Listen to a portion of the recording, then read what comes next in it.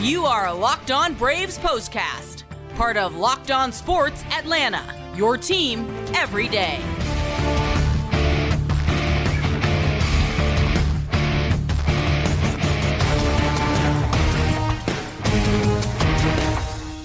And hello and welcome into the Braves POSTCAST, part of Locked On Sports Atlanta. Grant McCauley, Jake Mastriani with you after what felt like a tale of two games, to be quite honest with you. The Braves were able to avoid a sweep, end a losing streak, and get out on the road with maybe a little momentum behind them, but it was a very eventful afternoon's worth of baseball over at Truist Park, and we're excited to recap it, discuss it with you, and of course get you set up for the weekend series against the Milwaukee Brewers. As always, we bring as many of these to you as we can here on Locked On Sports Atlanta. You can get the Braves POSTCAST and so much other great stuff, so make sure you subscribe to the channel. Click the bell to get notified every time we drop a new episode, and if you like what you hear here, well, you're going to love what you hear over at Locked On Braves, so make sure you subscribe wherever you get your podcast. Jake, a busy afternoon for this Atlanta club, and again, I can't help but feel like I watched two completely different games, all inside 2 hours and 29 minutes at Truist Park. Yeah, this entire series. I mean, the amount of the games that you watched in this series were just so crazy, up and down, the emotional roller coasters. But this one in particular, I mean, a pitcher's duel for nearly 2/3 of the game, and then a slugfest home run derby broke out late. But fortunately, the Braves got the last laugh in this one and avoided the sweep. Yeah, and they definitely needed a few laughs because, as you mentioned, it's been a very frustrating series, and it felt like the Diamondbacks were the ones who were getting to have all the smiles by the time the first couple of games were done. Braves lost to slugfest, then the offense went a little bit quiet in game two, and it felt like both offenses were going to be pretty quiet in this one because we did have Spencer Strider and Zach Gallen on the mound. Let's get inside the line score and the box score of game number 95. Diamondbacks, with this loss, 54-43. They do take 2 out of 3 in the series.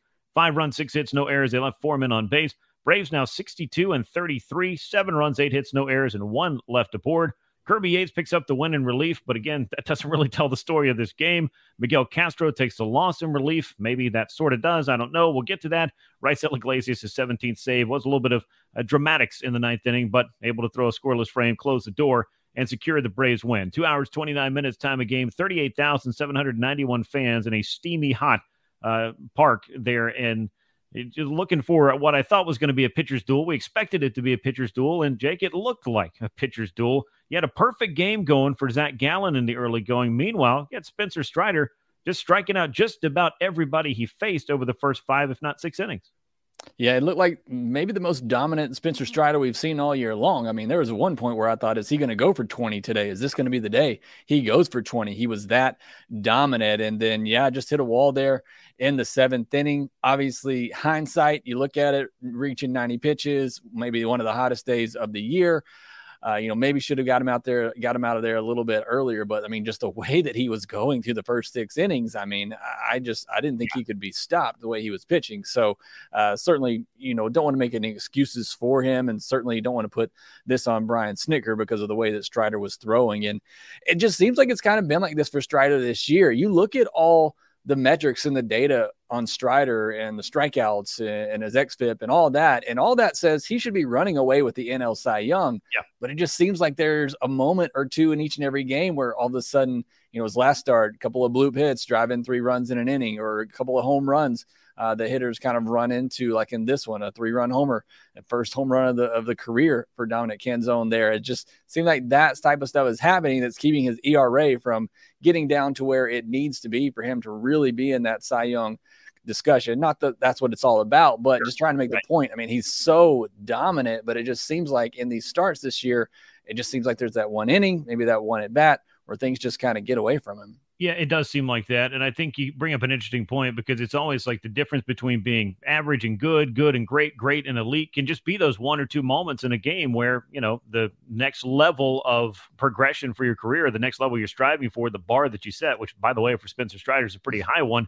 That is kind of that point of delineation where you would like to see a few of these moments maybe happen a little bit more infrequently. And I'm sure I could speak for Spencer Strider saying that was not how he wanted that 7th inning to go. But kind of circling back to where the Braves are right now, we know it. I mean, I talked about it on Twitter all afternoon. I mean, this is a bullpen that's decimated by injuries, does not have the depth that it needs, has been tested time and again.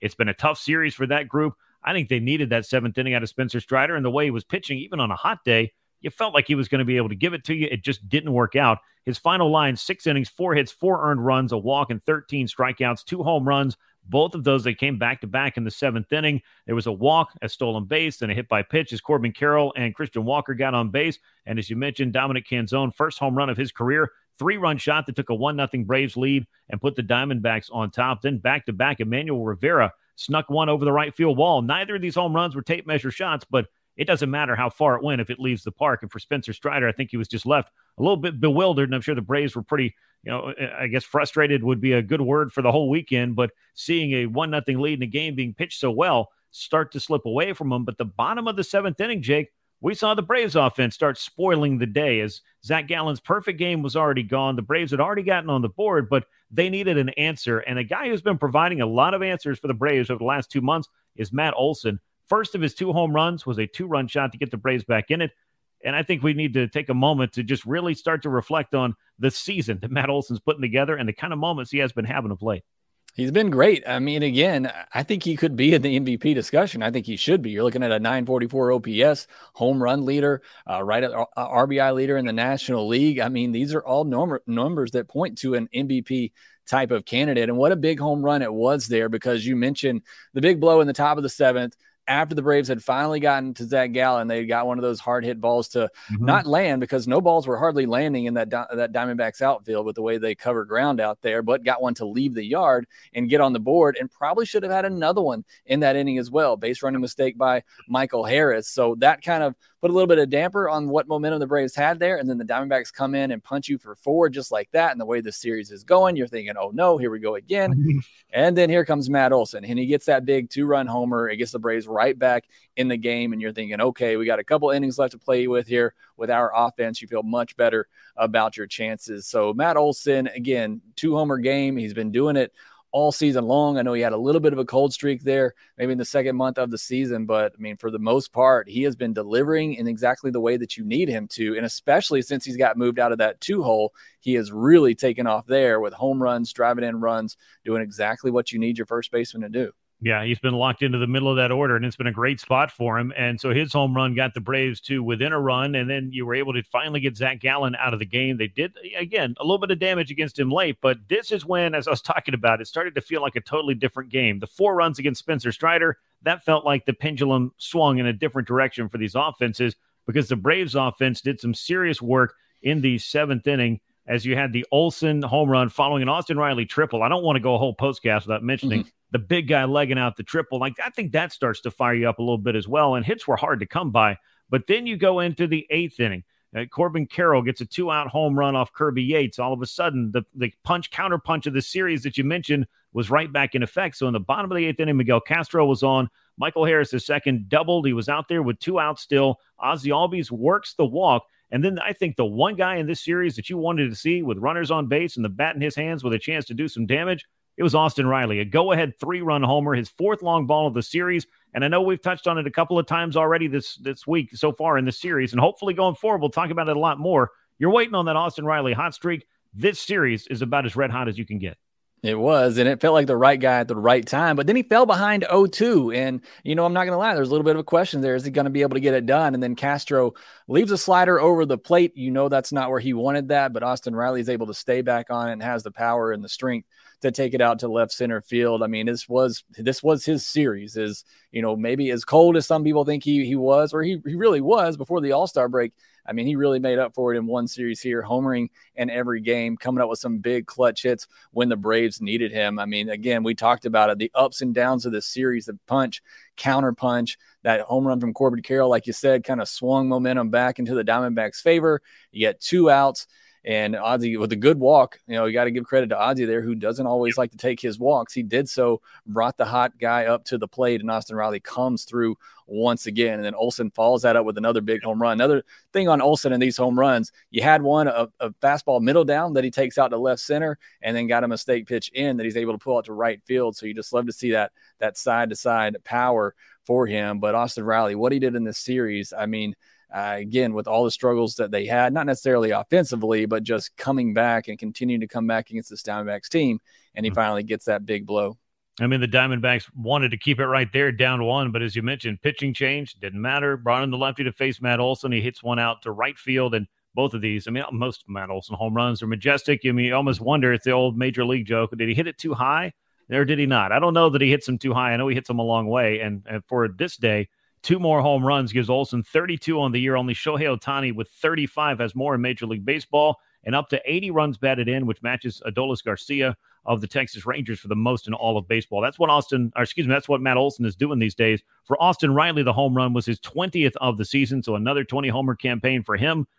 Plenty of baseball left to be played for him to make the march toward 30 and beyond. And Orlando Arcia with his 9th home run of the year. I thought he had a quietly nice series, and you wanted to see that from Arcia, who had started to cool off maybe a little bit in the latter part of the month of June, but is still capable of getting some big hits, making some big plays for this Braves team. And as you get into the 9th inning, you knew you just wanted to see that door get shut, but 1-out walk, then a single. So there's 2 men on. You got the tying runs aboard. Raisel Iglesias, he was able to find a way to escape. And, as I've said many times, the shirt, I'm not wearing it today, but this is saying you can win ugly. You can't lose pretty. And the Braves, they'll take the ugliest win they could get to end their 4-game losing streak. And going back to 2017, that's the last time you'll find the Braves having lost more than 4 games in a row. And I think, Jake, they want to keep it that way. They do, and hopefully it continues. You mentioned Iglesias, and earlier you mentioned all the injuries in the bullpen. I think that puts a lot more stress and pressure on Iglesias to just be perfect when you have these close games late, because there's just not a lot of other great options out there right now that you can trust. So glad to see him be able to shut things down there, even though it got a little bit scary. Walked the batter after he was way ahead of him. That just can't happen. And then McCarthy sneaks the ball through the right side as well, with Olson holding the runner at first base there. So, again, want to see him come out and be dominant. He has the stuff for it. I mean, upper 90 stuff, a nasty changeup, a nasty slider. I mean, he has all the makings to be a dominant reliever, and he has been for the most part. So good to see him be able to bounce back after a rough outing in game 1 of this series and slam the door shut, get the Braves a win. Yeah, it feels like for Iglesias at times this year, the chase pitches that he has, they're not getting chased. And some of the ones that should be chased and swung on and missed have been put into play, and he's had some bad ball luck. And I'm not going to chalk up every single outing to that. I'm just saying a little bit of that goes a long way in terms of making it more challenging when you come in. Maybe then you start overthinking it, and it changes perhaps the way that you're sequencing stuff. But to your point, there's been a lot of oddball stuff that was on display in this series. 2 strike hits for the Arizona Diamondbacks. I'll be happy to not see those guys in the batter's box for a hot minute. I mean, the next time the Braves see them would have to be in October. And based on how these 2 series between these 2 teams have gone this year, the 6 games, 3 apiece for both sides, it might be a pretty wild postseason series. So maybe for both clubs, that's going to be the case. We will find out. But for the Braves, ending their 4-game losing streak, avoiding the sweep, getting out on the road to face the Milwaukee Brewers, we want to get you set up for that game. But before we do, I want to remind you about one of our great sponsors. This episode of the Braves Postcast is brought to you by eBay Motors, who remind you that a championship team is about each player being a perfect fit. Sounds like the Braves. And it's the same with your vehicle. So for parts that fit, head to eBay Motors and look for the green check. Stay in the game with eBay Guaranteed Fit. ebaymotors.com. Let's ride. eBay Guaranteed Fit is only available to U.S. customers. Eligible items only. Exclusions apply. As we look at the first of the 3 games against the Brewers, and Jake, as you look at the schedule for Atlanta, they're going to see the Brewers again at Truist Park at the very next weekend. So we're going to get a long look at this Brewers club. The opener of the 3-game series Friday night, Michael Soroka on the mound. He's 1-1 for the Braves, a 5.40 ERA. Freddie Peralta, the righty, gets the ball for the Brewers. He's 6-7 with a 4.41. Should be an interesting matchup. For Soroka, I think it's just continuing to, get back to where you were, continue to check the marks of making progress, getting your reps in, and, of course, being competitive, which is the number one thing for him. I'm certain I don't need to speak for him, but I'll do it anyway. Freddie Peralta, kind of an up-and-down season. He's got better stuff than the record in the ERA would suggest.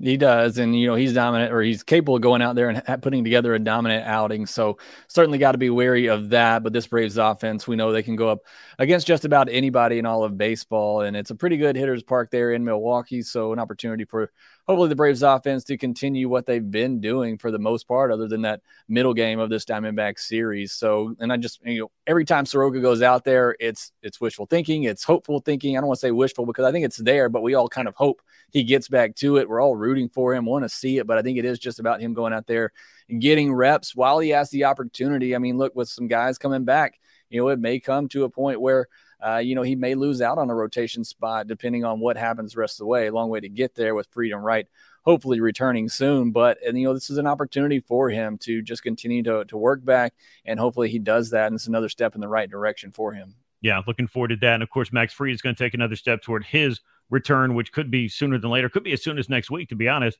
I'm going to check him out in Gwinnett, see what start number 3 of his rehab assignment looks like. That's a little bit later on Thursday night.